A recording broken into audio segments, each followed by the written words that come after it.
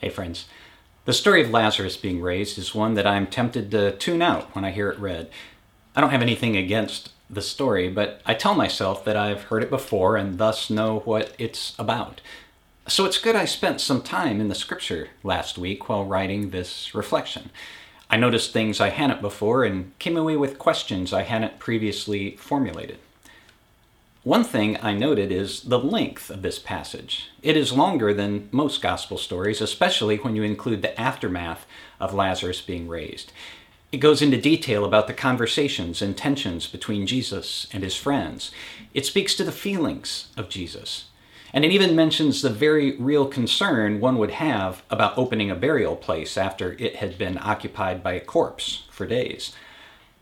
And those details lead to a desire for more details. Do you have the same experience? What questions does this story raise for you? Here are some that came to me.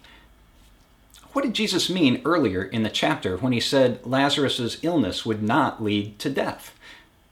Why didn't he come sooner to heal him? Why does this story only appear in John's gospel? There is a shorter resurrection story in Mark and Luke about the daughter of Jairus being raised, but you would think the healing of Lazarus, a friend of Jesus and his disciples, would be worthy of mention by the writers of the other Gospels. Why did Jesus cry?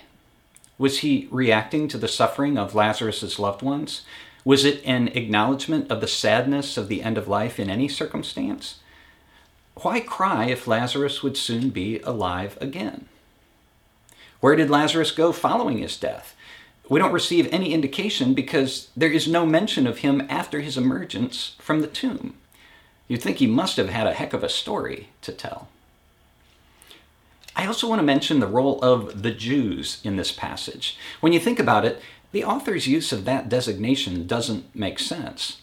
Jesus was a Jew, as were most of his followers. It seems odd that anyone would be called a Jew in this story, just as it would be odd if I referred to my next-door neighbors as the Americans.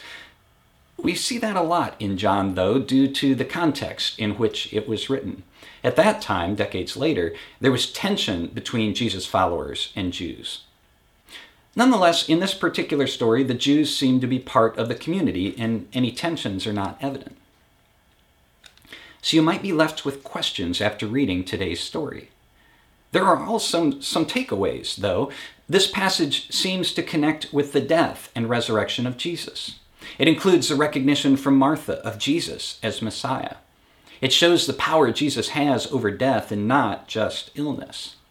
And it demonstrates the emotional connection Jesus has to those he loves, weeping even when happier circumstances are soon to arrive. I don't have definitive answers to any of the questions this passage raised. The emotional involvement of Jesus in the situation sticks with me, though. Biblical scholars differ on how to translate the Greek describing his emotions, with some gravitating toward anger in the face of doubt, and others suggesting that the tears he shed are Jesus' public acknowledgement of the pain that death causes in human life. Jesus was confronted with death and suffering, and his reaction was to share in the grief and to end the suffering that was taking place. This didn't mean there wouldn't be suffering in the future for himself and his followers, but he was doing what he could to improve matters in the meantime. Last May, I completed a year of working as a chaplain intern at Hershey Medical Center. In that capacity, I was exposed to death and suffering on a regular basis. One thing that taught me is that many of us are shielded from such things in our society except on rare occasions. Those who suffer and die often do so out of view of most others. I had the privilege of leaving the building at the end of each shift and going back to the real world, where it is much easier to ignore my mortality. That isolation is something that is afforded many of us by our affluence, but I fear future generations will not enjoy that luxury to the same degree, if such ignorance can be considered a luxury. Try as we might to ignore the evidence, there is a growing awareness that our behaviors tied to extraction and consumption are having an impact on the world around us. Temperatures are increasing, seas are rising, and there will be and has already been, suffering as a result. That suffering will grow with time and eventually be unavoidable for everyone, regardless of status. There is no question as to why this is occurring. We've known since the 1800s that burning fossil fuels can lead to climate change. The main question to address is how much suffering we are willing to allow future generations. When Jesus was confronted with suffering in today's passage, he did what he could to reduce it. As Jesus followers, we should strive to do the same. We don't have the power to raise the dead, but we do have the power to slow climate change and the resulting trends. These include birth defects, breathing disorders, decreased cognitive function, loss of farmland, famine, drought, extreme weather, submerged communities, and climate refugees, all of which represent suffering on a grand scale, and all of which will be realized to a greater degree with each subsequent generation. Sadly, there are some for whom suffering is acceptable, provided it's experienced by others. With that, we return to today's passage because, as Gail O'Day writes, the story of the raising of Lazarus is incomplete without its aftermath. You might expect that we would hear more about Lazarus after he emerged from his tomb. Instead, the story shifts to a meeting of those who felt threatened by Jesus and his teachings.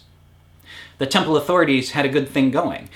They were able to operate with the approval of the government as long as they didn't shake things up too much. They were comfortable being part of an unholy marriage between church and government. Thus, they were enriched by the system and didn't allow considerations like scripture teachings on injustice and corruption to threaten their power or income stream. They deferred to the authority of the Romans more than to the authority of God, and saw the human manifestation of God's word as a sacrifice they were willing to make to continue the status quo.